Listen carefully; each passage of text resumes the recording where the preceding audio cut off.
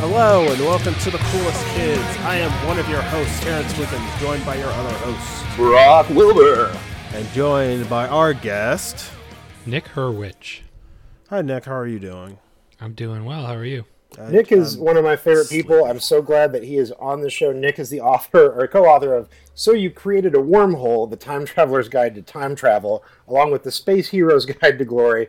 And you recently did the book component of the ResCo VR thing through I Am 8-Bit. Can you tell us about writing about a video game for a book that isn't a boss fight book? Yeah, sorry, boss fight. You can only get it by buying a very beautiful, very expensive double vinyl set that also comes with a 7-inch from I Am 8-Bit. But yeah, bound so into it's the three vinyl records set. and a book. Yeah. You have to really know that you love this VR game, that you also need VR to play. Did you get to meet Miz? I did, yeah. I've hung out with Miz. I had many interesting conversations with him. Did you wear the suit? I did not wear the suit. They did not send me the suit. But he's invited me to put on the suit whenever I go to Japan. Should that ever happen. What's the suit? It's the Res Force. Like, okay, you remember when Res first came out on the PS2, they had the trance vibrator? Yes. It's a whole suit of that. Yeah. Oh, it's wow. It's like a force feedback suit. So like as if the Area X VR immersion were not enough, they also have this thing they take to conventions, a full body suit that vibrates in key areas in beat with the music.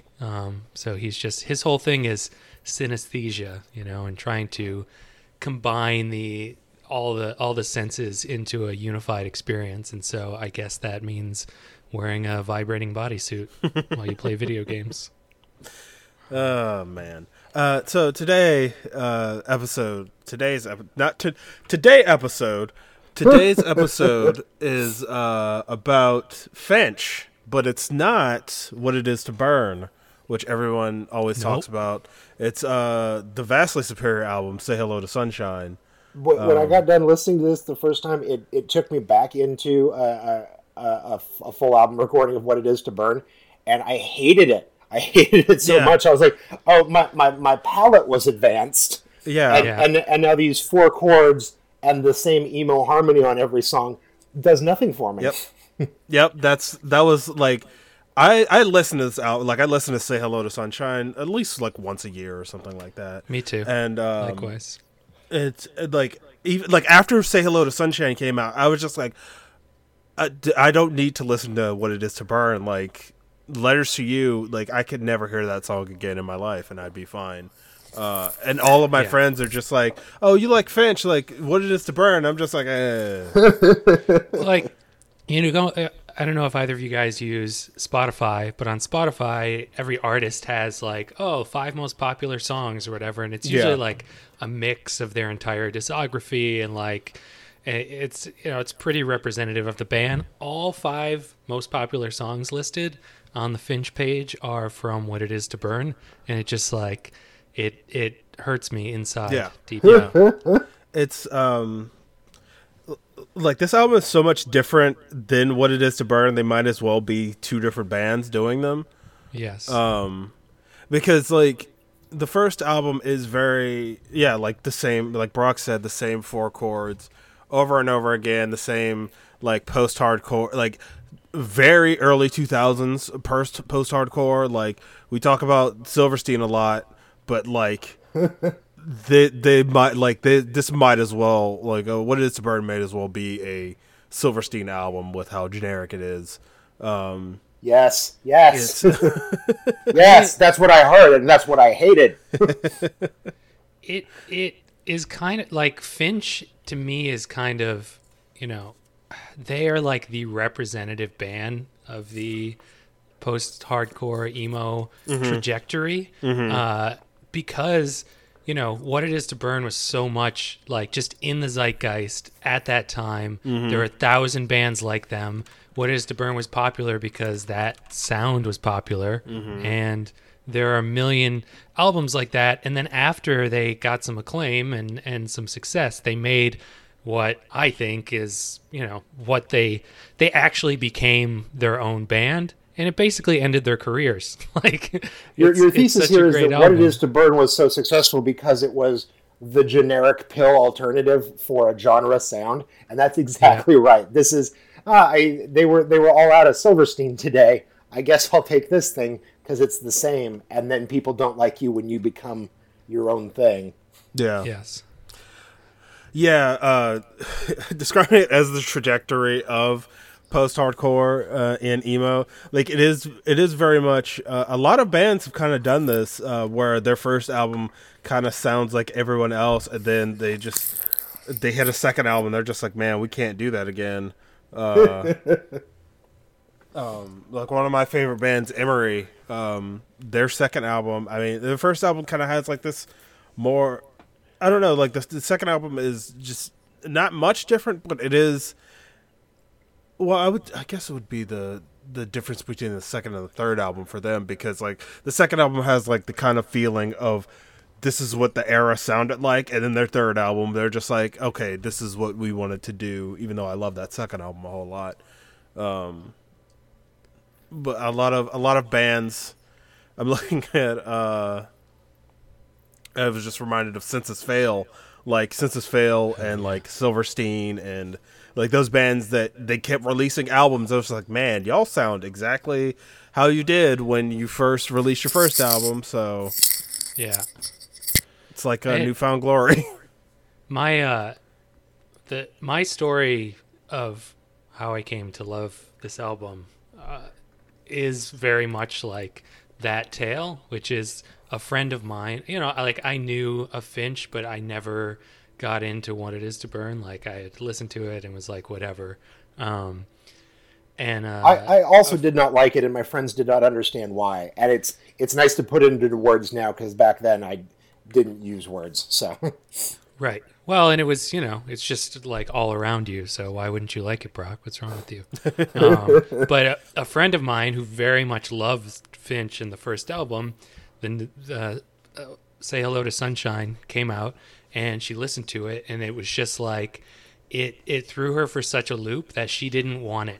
And she was like, hey, I got this new Finch CD. This is in the era of CDs, everyone. She's like, it's too hardcore for me. Like, do you want this? And I was like, sure. And I listened to it, and I was like, this is fucking incredible. It was, for me, in that era, like, I listened to this album maybe as much as anything else I listened to. Yeah. It's that good. And in revisiting it, when we talked about it earlier in the week, trying to figure out what album to talk about, I've listened to it a few times this week, and I was trying to identify, like, okay, like through the lens of retrospect, where does this break down for me? Or like where is it a little too, where does it hem too closely to the genre and whatever? And I don't think it happens. Like no. I can listen to this album start to finish without being like, I got to power through this song before I can get to the good stuff again.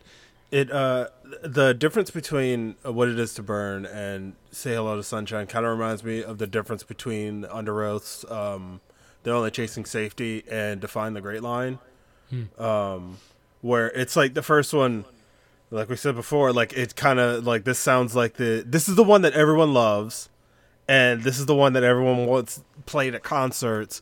But then you get the second one, and it just becomes this sort of like change. It's weird. Metal-ish album. It's I was listening to a lot of this. It's the last two episodes we did were prog episodes, and every song was like 8 minutes long and just drained my will to live. This album, we are just in general happy to be back. Terrence, did you hear us talking about it on Missouri Loves Company? Yes, I did. Yeah, me and Terrence have been on a bit of a kick here. I was just looking at our iTunes earlier. I was like, yeah, there's a bunch of bands and albums in a row here we did that may have left the emo thesis of our show behind for a little while. But this album kind of has like, so it's like kind of like prog metal that doesn't waste your time.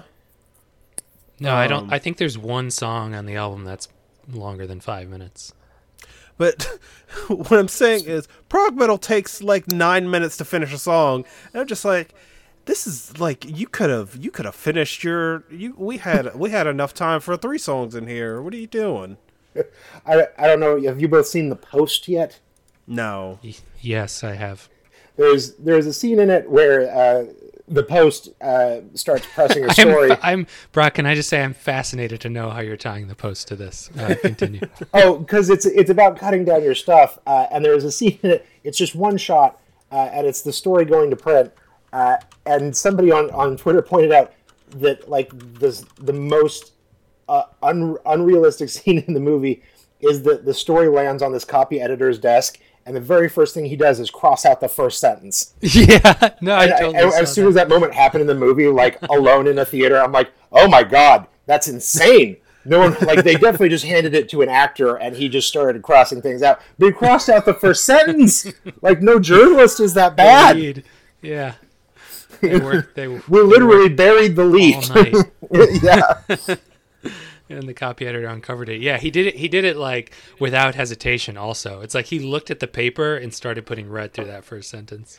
Anyway, that's prog rock. That's the problem with prog rock. Yeah. I've been going to a bar in my neighborhood lately where they have like a 90s rock playlist on all the time, but it's at like time and a half speed.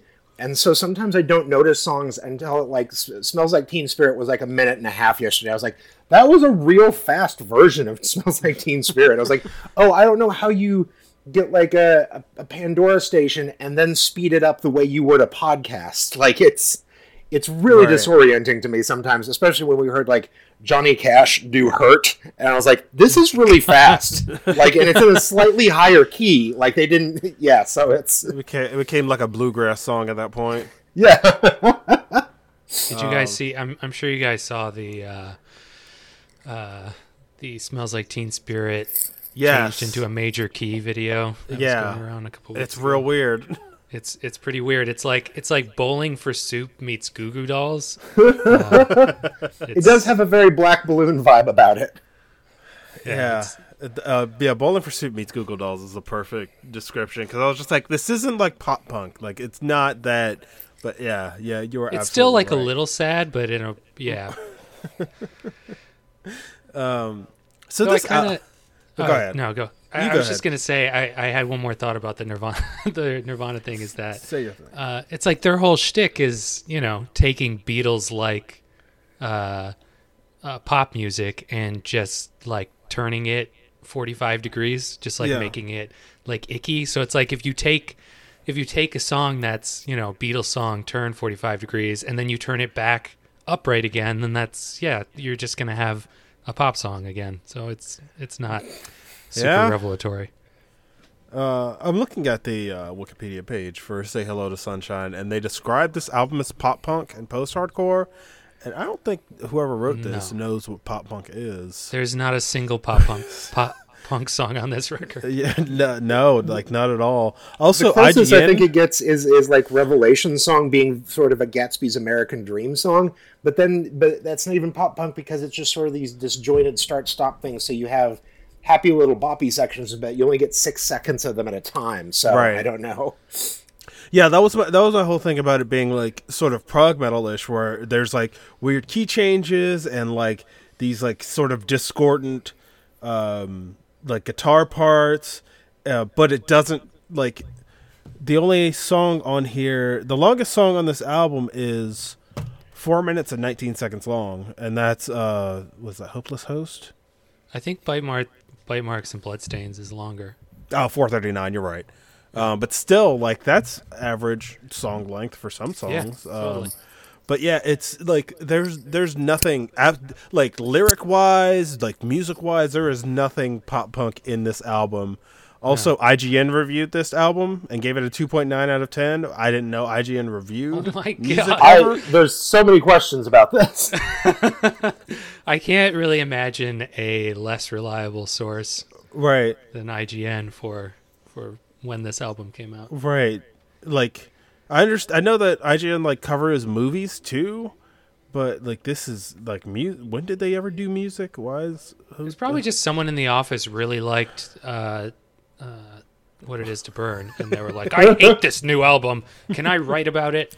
And they did. But if you type "Say Hello to Sunshine" into Google, the 5th entry is criminally underrated albums. Wow. Aha. There we go. Thanks, 5th entry.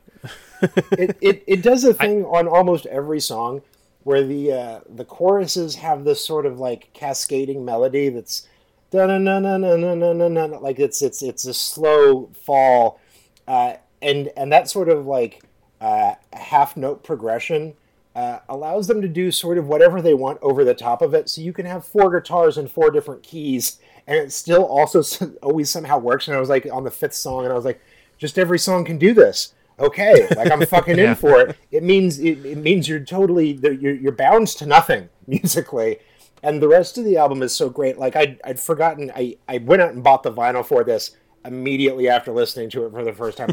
You guys sold me on this album so fucking quickly because like I forgot how much I missed the tone of crunch, like just the sound of crunch, and like this album is built on so much fucking crunch, but like also like.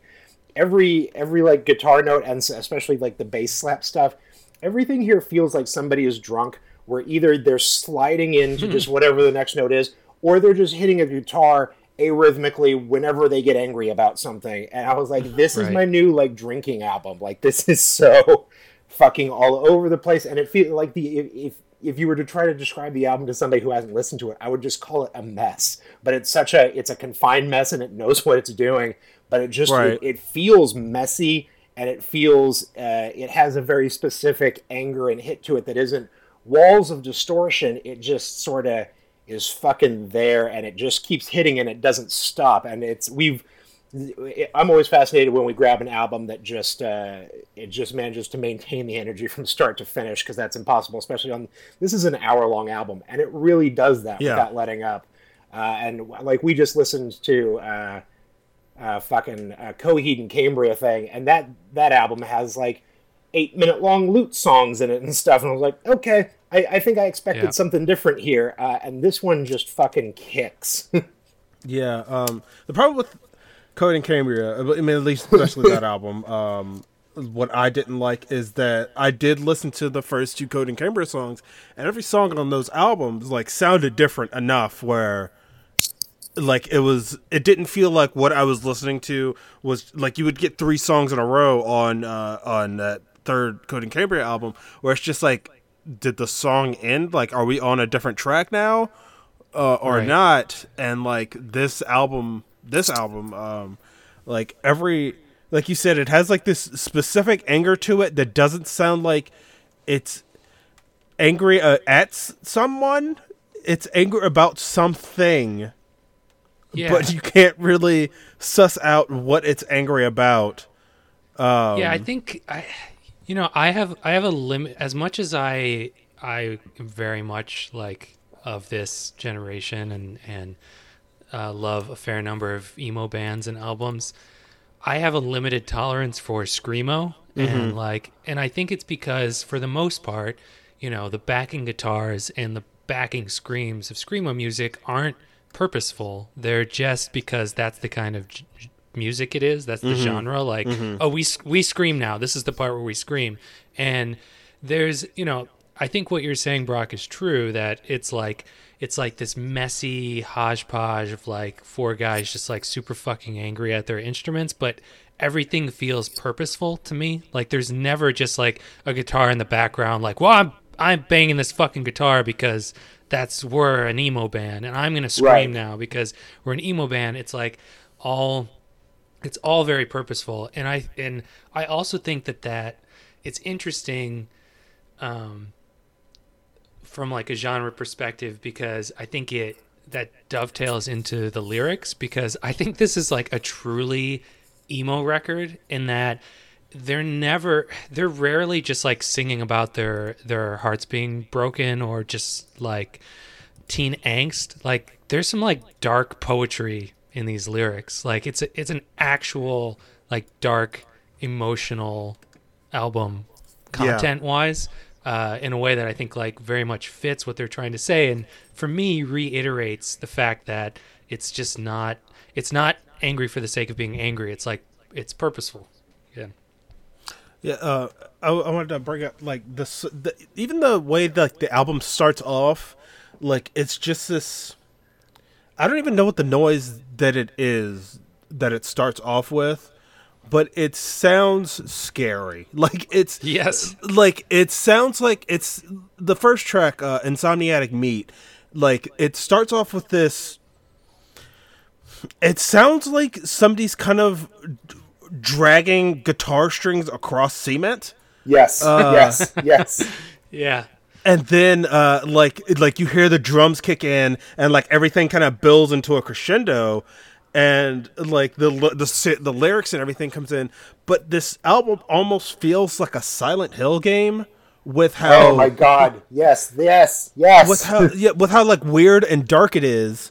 Like the first song ends with him just shouting, "This is the worst thing you've ever done." Right, Yeah, right. Meet me in that town. Yeah, I was to say this is like the I'm trying to think of when people really started hating Silent Hill. I guess it would be the 5th Silent Hill game because 4 had some good ideas.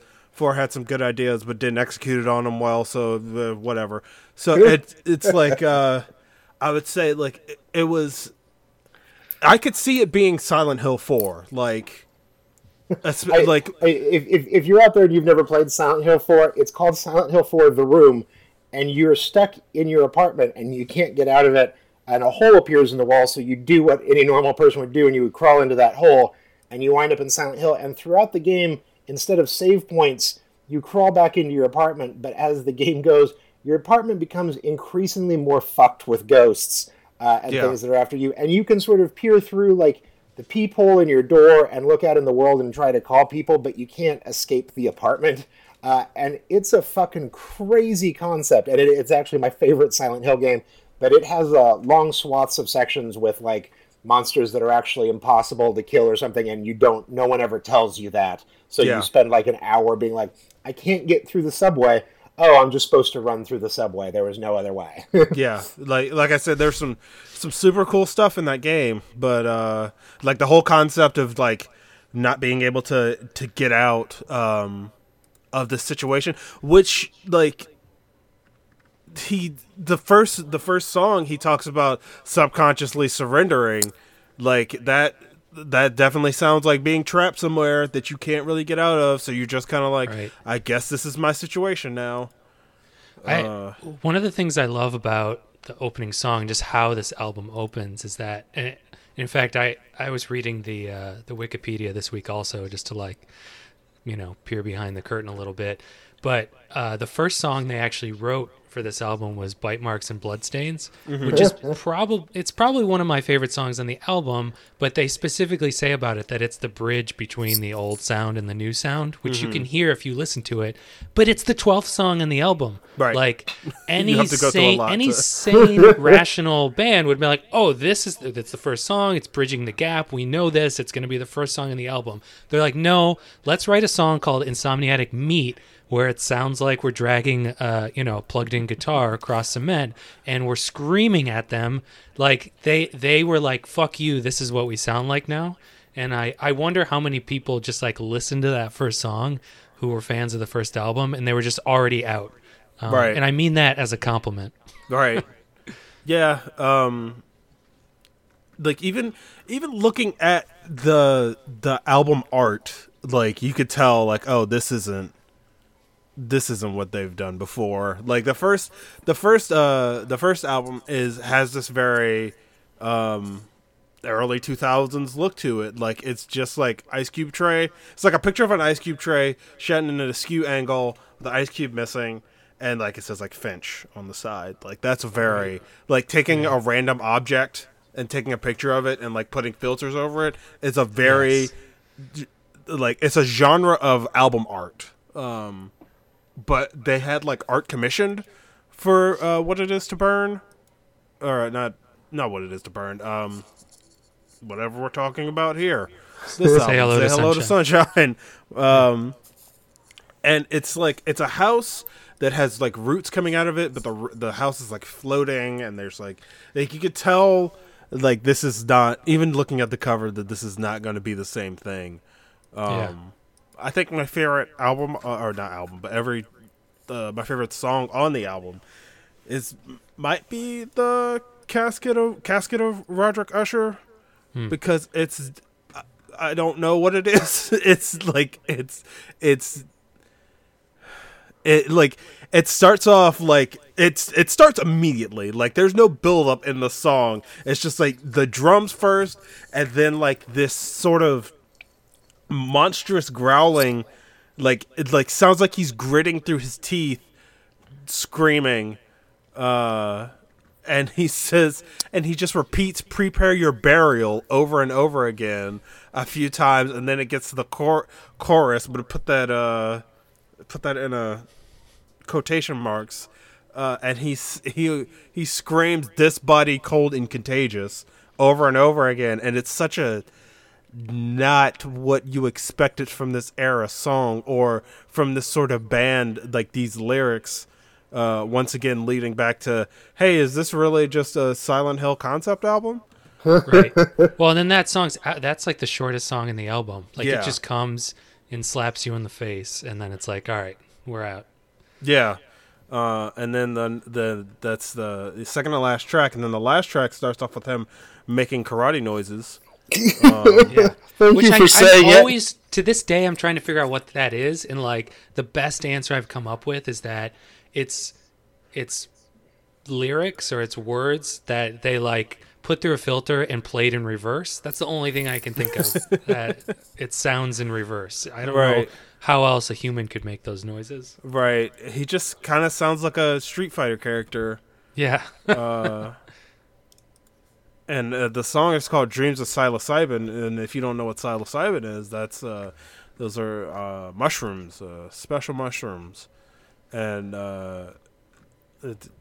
that's certainly could be what this song is about. Yeah. So Brock, you hadn't heard this album before, or you had? I had not. You had not. And I was just from the opening song just in love.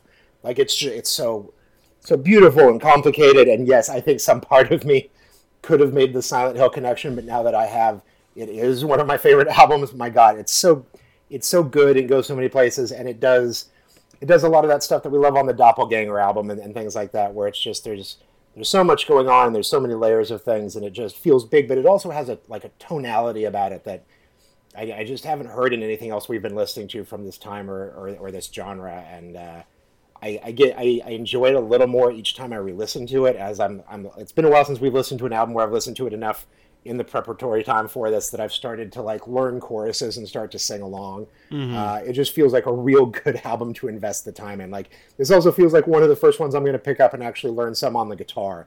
Like I love everything about it, and like there are great riffs on this album. There are incredible riffs, intoxicating riffs. This is my first run through with it. This is my recommendation to absolutely go out and check this one out.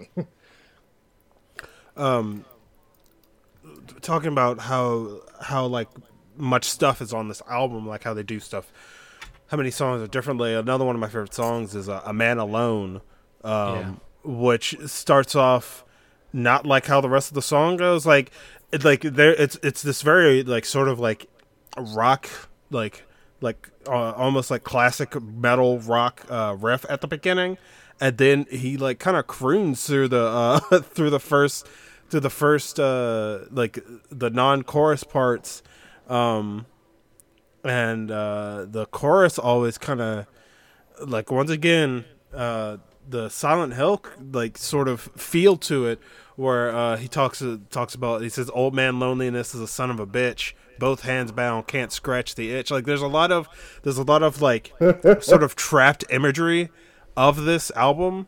It also feels like the what I would read under a painting somewhere in Silent Hill. Right. Yeah. Or just like the itchy tasty thing from Resident Evil 1, 2, one of the Resident I think it is Evils. 1. Yeah. Isn't it 1? I think it's 1. I think they find it like outside the mansion or something like that. I'm not. In that same vein, I appreciate that ink represents, as I wrote in my notes, exactly the number of tracks into the album that you should do before you do a song with character monster voice. Yeah. I'm creeping up the hillside now. Yeah, man. Oh, yeah, absolutely. Yeah. your track Yeah. 5, that was just long enough to sell me before we got a little funny weird. Right. Right. Buried in the middle there. Yeah, we the last album we did, which I was not a fan of. He also has they also do like some weird like monster voice stuff, but it like I feel like it didn't fit with the rest of the album. And before that, we'd done Coheed and Cambria, where there was a couple of those too. So I was like, you know what? Track 5, that's the sweet spot for your monster song. That's what I've learned from our recent run of episodes. Yeah, and but like here, like I guess like prog rock, it has like it's certainly rock roots, but it also has like that sort of show kid, like choir-esque, like we need to be on beat all the time, sort of thing to it. While this is just like, oh, the goth kids have broken into the chorus room and are now like destroying everything. Well,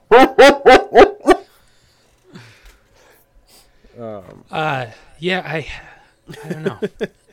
I also find the context of this album like very tragic. And I'm also guilty of that because, like I said, I guess we're kind of taking the position that this is the superior album to what it is to Burn, which it is, but it's like they had some success. They were young dudes. They had some success. They made an album that was like unique and actually good, and nobody liked it. And then they broke up, and their bass player went to work in real estate and got got accused of fraud, and he went to prison. Didn't know and that. just I think the lead singer, as you might have guessed from reading or listening to this album, suffered from depression, and they all went about their lives, and then they got back together and they put out their third album in 2016, and no one gave a shit. And I include myself, I haven't listened to that album, but it's so weird that it's just rare that an album this good comes from a band that just hasn't done anything else. It's just right. There's how many times I've listened to the new At the Drive-In album after wanting it for 15 years. Yeah. Yeah.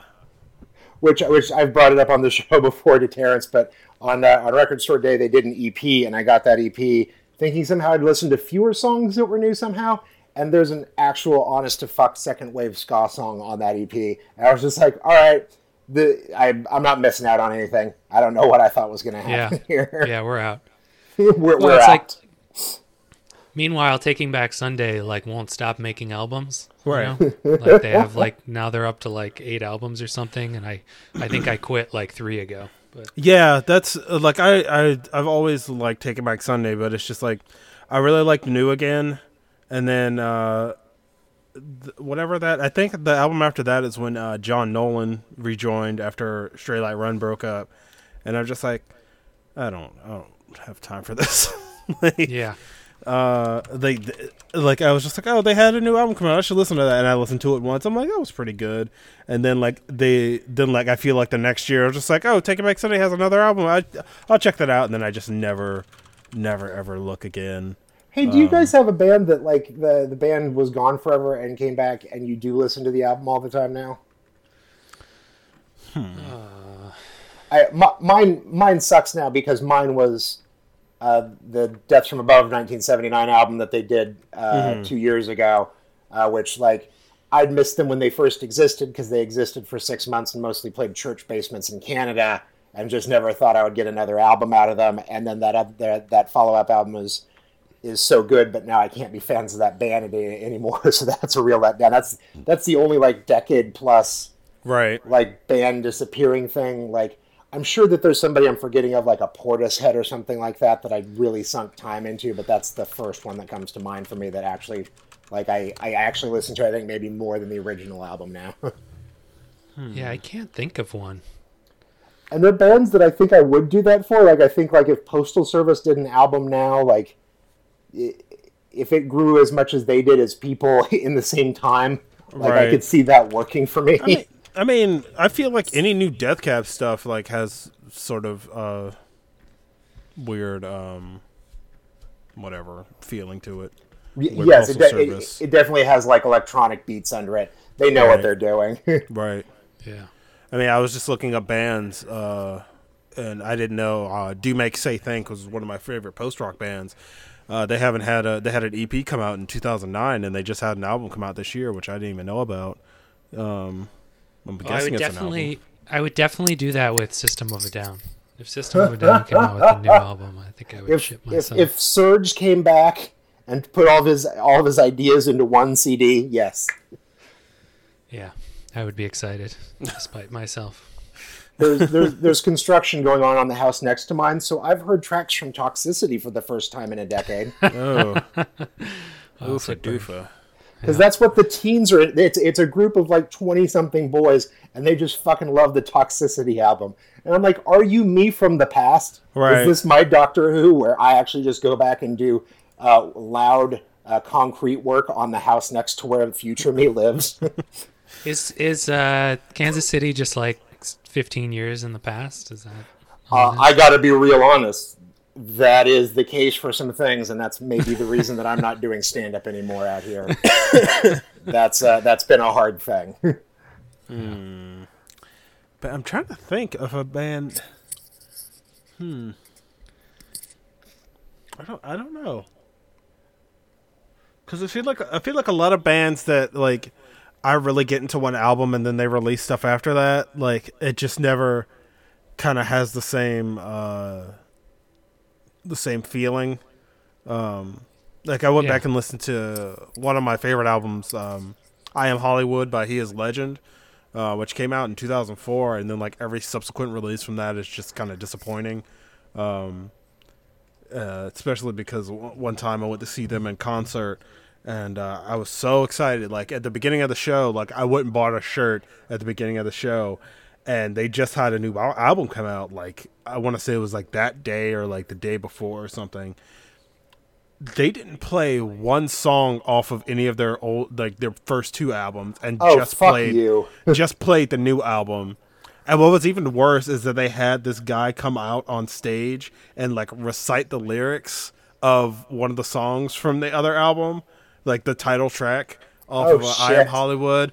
And that's like, just mean-spirited. Yeah, and they didn't play anything off of any of their old stuff, and the new album sucked. And like it was just the most disappointing thing I've ever had happen at a concert. I mean, I still have the shirt because I still like that album a whole lot. But. You know what album probably would have done it for me if not for extenuating circumstances is maybe the brand new album. I would have been. I was really prepared to sink just a lot of time into that, and my first listen was really good, and that's kind of where it ended for me. And I didn't really listen to anything beyond Deja and Tendu, so there was a 10-year break there for me with them. So yeah, I could have done that with them on this one, I think. Right. Yeah. But yeah, I can't really think of something. Oh, I think I forgot to tell you, on Christmas morning, I opened up presents, and one of the gifts I got was from my mom and dad. They got me the brand new album on vinyl, and I was holding it up, and there was this long pause, and then my sister's husband was like, "I'd really like that album," and I was like, "You can have that album." And as I said it, my dad was like, "Oh, that's the band that you and Terrence talked about on the podcast, isn't it?" I was like, yeah, it is. Like maybe 4 times now. Because hi, Dad, I know you're listening. It was like, it's a good gift. Like we talked about it a lot. You weren't wrong, but you missed the context of how we were speaking about it. Yeah. Right. I mean, I just haven't, I just haven't gone back and listened to it. Not because of, the stuff. Thing. Yeah, the stuff. The thing. But because I've just been listening to a shit ton of synthwave.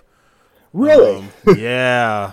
Like, I don't know. Like, for a while, I was just like listening to like chill wave stuff, like Home and and Comtrues and stuff. But then I put on a Home. This band, not a band, but is one guy who goes by Home. He has an album that I really like. He has a few albums that are really good, but I put on a just like a Google Music radio station, and this band called Wave Shaper came up, and they're a synthwave band, and everything kind of sounds like if John Carpenter scored a video game about the 80s. Yes. And it's just amazing. I mean, I feel like that all ties back into our Res talk earlier, where it has like that sort of synthy feeling to it, and it's real good.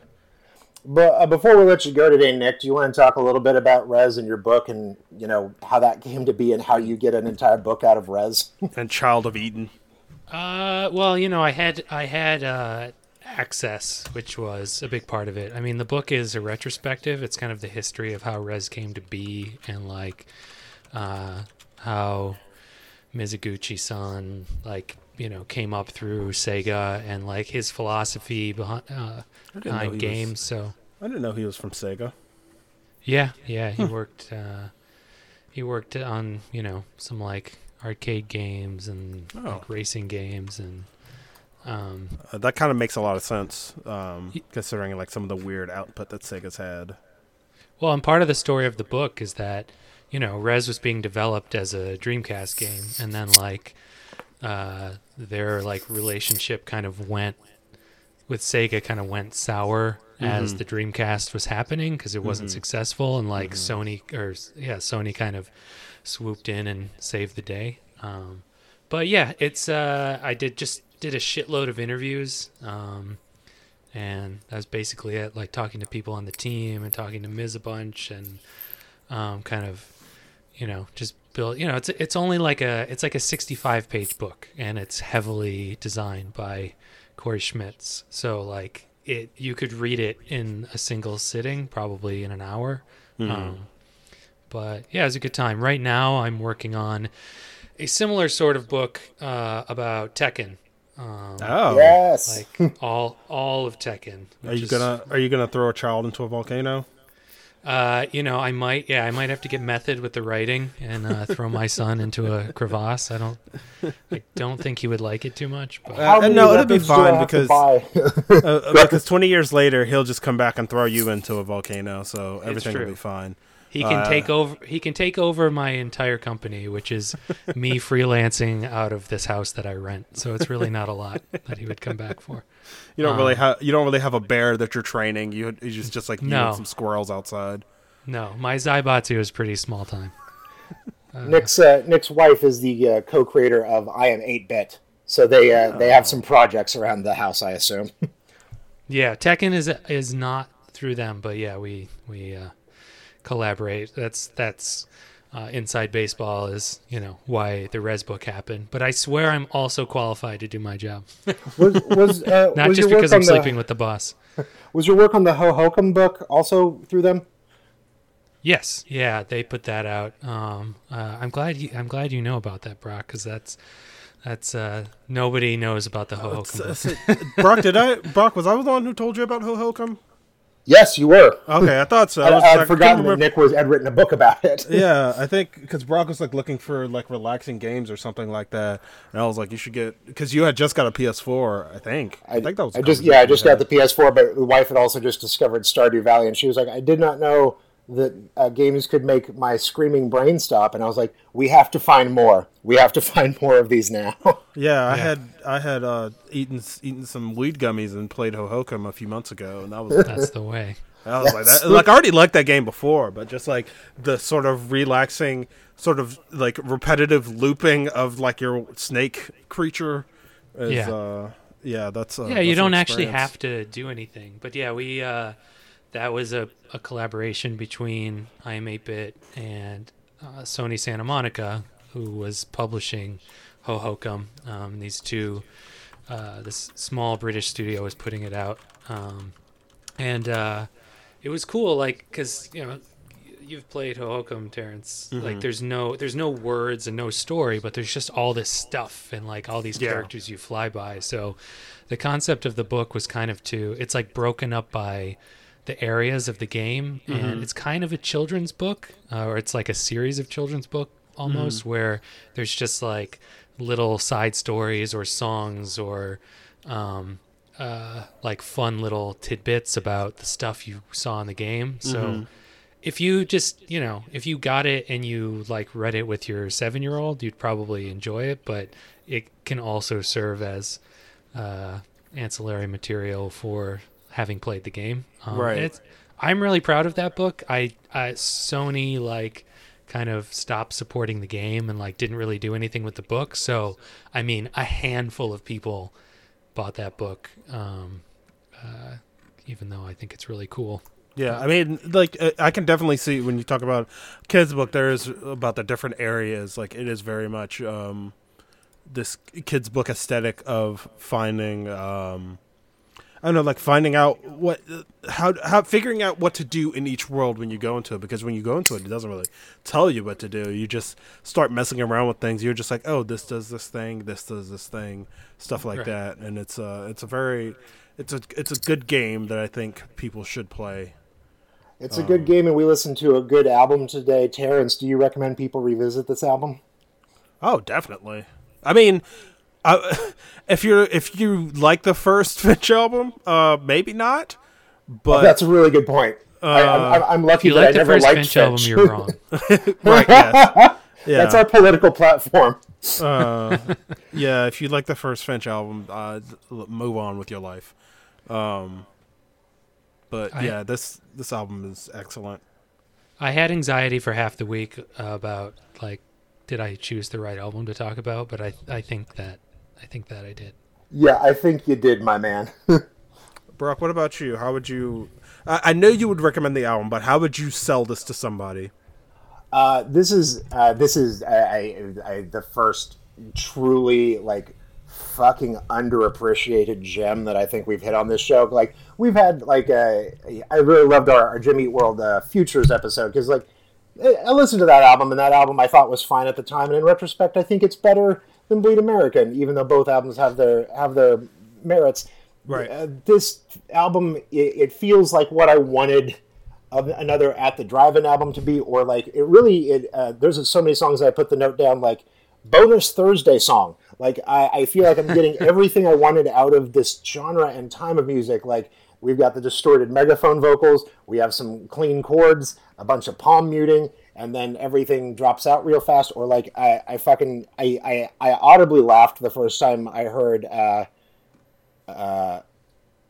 Brother Bleed Brothers when they were like holding breath, you pause on a holding breath, and then there's like a 10-second break of silence before the very first chorus hits.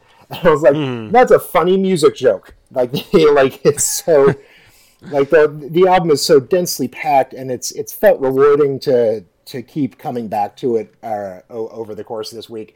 I'm just real glad to have found it, and I think if you like the music that we talk about here, this is good. And it's also one of those that like it hits that weird spot that we've talked about that eventually we're going to come up with a word for, that like it's so fucking angry but it makes you not feel angry. Like I was sitting at brunch this morning with my wife out somewhere in a very brunchy spot and just like head bopping along with my headphones in, and she's like, what are you listening to? I was like, the angriest thing, just a man screaming as hard as he can while a bunch of elephants trample drums. And I was like, but it gives you that like dancey poppy sort of feeling, even though it's not dancey poppy music. Like this, it gives you a positive vibe, and I feel good when I'm listening to it. And of like the 4 or 5 things that get me real jazzed on a record when we do it on this show, like this is hitting all of those check boxes. So highest recommendation from me. Yeah. Awesome. Nick. Likewise. Yeah. And it's also somehow there's an extra bonus point for knowing that it fucking ruined the band. Like to know that this is the hill that they died on. Yeah. Sure.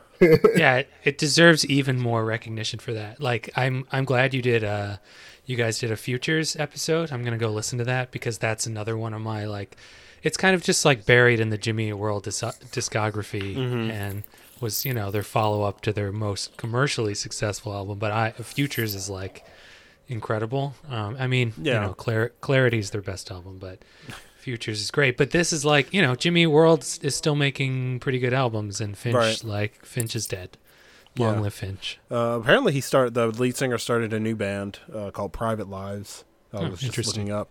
Also, I never got to make since we were talking about Rez, I was gonna ask you if you're gonna make a book about Deepak Chopra's Leela for the Connect. What is that? I don't know what that is. It's some game that like it's this weird Connect game. I did play 30 minutes of it when it released. Oh, I never played it. I just remember seeing it. I was just like, Deepak Chopra made a game? But it's like, if you go on Amazon, it's just like, oh, you like Rez? Try this game. But yeah, it just looks like a bunch of nonsense. While Rez does not. Anyway. Fascinating. Nick, where can we find you on the internet? On Twitter, I'm at HeWizard, which is a permutation of my last name, Hurwitch. And that's pretty much it. That's where I am. My sometimes co-author and I host a sometimes podcast called Paradox, the Time Travel Podcast, which you can subscribe to. It is each episode we analyze the time travel of a time travel movie, and we break it down. And we like doing it. We don't post episodes as frequently as we would like, but it's a fun show if you're into that. It is a very, good show, very and I appreciate your guys' dedication to never giving up on time travel. My Doctor Who podcast is fucking dead, so... TV is hard, man. I think TV is way hard. Like, we get requests all the time to like, oh, this show or this show. It's like, listen, I'm not going to watch 26 hours of your favorite time travel show so that I can talk about it for an hour on a podcast I don't get paid for. And they're all the same. Like, every episode of the Doctor Who podcast, I did bring up sliders. So it's not... No one has original ideas, man. Yeah. Movies are just, like, easier to walk through. You gotta start moving on to games so you can do like Time Shift and Prince of Persia: Sands of Time and we did Super Time Force. Phil Hornshaw, my co-host, is also a games critic and games writer, so he actually plays that stuff. I don't have that much time for video games these days, but like we did a segment on Quantum Break last year. And he wrote a pretty good piece about that for somewhere. I don't even remember where it was. Sorry, Phil. I ran into Phil at the review event for the new Uncharted game, and I hadn't seen him in several years, despite the fact he lived a block from me. And he was like, hello. And I was like, uh-huh. And then I came back like 10 minutes later. I was like, Phil, yes, sorry. Sometimes when you're internet-only friends, after a few years from doing a podcast together, it's hard to... I still feel bad about it when I see him tweet. I'm like, I'm sorry. Brock, I would be remiss to end this without mentioning when I was on your Brock Party podcast and we recorded the entire episode and you had not recorded it. And Nick was on to discuss their time travel book. So we immediately re-recorded the podcast from our best memory as fast as we could. So we distilled 2 hours down into a very drunken 30 minutes where I already knew the prompts for questions based on stories. Hey, were you ever driving a car? That reminds me of the time I was driving a car. Yes. So we did time travel in the time travel episode. It remains one of my favorite things that's ever happened in a podcast. And the fact that like at midnight you stuck around to re-record after I fucked up so hard remains, while we will always be friends and you'll always have like one free pass with me. It was great, despite being devastating for like 2 minutes.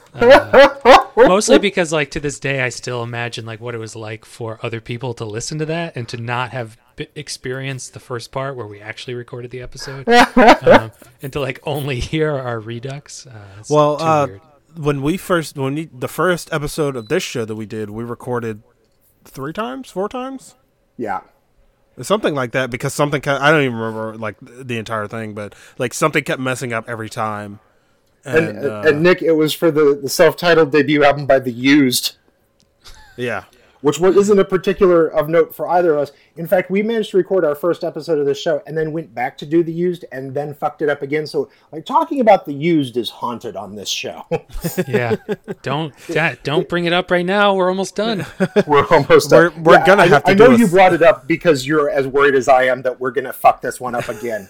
I think everybody is recording. We have like 6 recordings of this. Yeah. We're gonna have to do a Silverstein episode someday soon. I'm not looking forward to that. Have you guys done Say Anything? No. That's a good one. Which one? Well, which one do you want to do? Is a Real Boy. Oh, okay. Because my favorite is their self-titled. But I do love Is a Real Boy. But they're self-titled after Mike Bemis like kind of went crazy, and as my favorite. In Defense of the Genre is far too long and not as good on a lot. Like, Brock, have you ever listened to In Defense of the Genre? I have not, because I've heard how funny that title is in relation to the quality of the album. God, it's like, all right, so it's two CDs. Great. And the second CD has like 1 or 2 guests from different bands on each album, on each track. Oh, okay. And like it's the beginning of like Two Tongues, that band that he does with Saves the Days, Chris Conley. And it was the first time where I really thought, man, I could never hear Chris Conley sing again and I'd be fine. I think, it's like Is a Real Boy is a double album, and it's good all the way through. So it probably gave him like a false sense of, like how frequently you should do a double album, if at all. Yeah. And there's not much memorable about In Defense of the Genre, while like there's plenty of memorable tracks from Is a Real Boy. Yeah. Just like Brock, I'm not gonna tell you to listen to it. Just look it up on Wikipedia, and you'll be like, "What in the hell?" Like, you know now, if we find a guest for it, I'll absolutely do it, because nothing like a concept album fuck up for me to be real into it. Yeah. Also, we got to do Cursive one of these days too. I'm so happy. Anyway, Nick, thank you so much for coming on our show. Hey, thank you guys. It was a pleasure.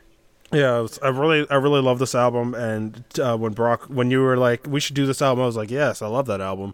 And I like introducing Brock to albums he hasn't heard before. So this was all around good experience. I also like it when Terrence introduces me to albums instead of us both being introduced to an album that we have no draw to. Yeah. We're back, baby. I'm glad I didn't have to fight anyone about which album is better. We just got that out of the way. Yeah, I mean, I have a lot of in this area, like in Virginia. There's a lot of like pop punk contingency because it's a beach town, and I feel like pop punk kind of swarms around sunny weather and all that. And I'm not that person. Like, I mean, there are pop punk bands that I like, but there are some that I cannot stand to listen to anymore. Like, I can't hear Jordan, whatever the hell his name is, from New Found Glory ever again, because oh my god, you can't keep singing like that after you're 18 years old. I hated that shit when I was a teenager. I was like, what are you doing, guy? I like Nothing Gold Can Stay because I was like 99 when that album came out. But every time I hear anything past that, I'm just like, I don't need this. Yeah. I don't need this. Jeff, I know you're listening to this. My friend Jeff plays in a band, and I like to mess with him on any podcast that I do. But yeah, you could find both me and Brock on Twitter under the Coolest Kids banner. It is Coolest Kids Pod.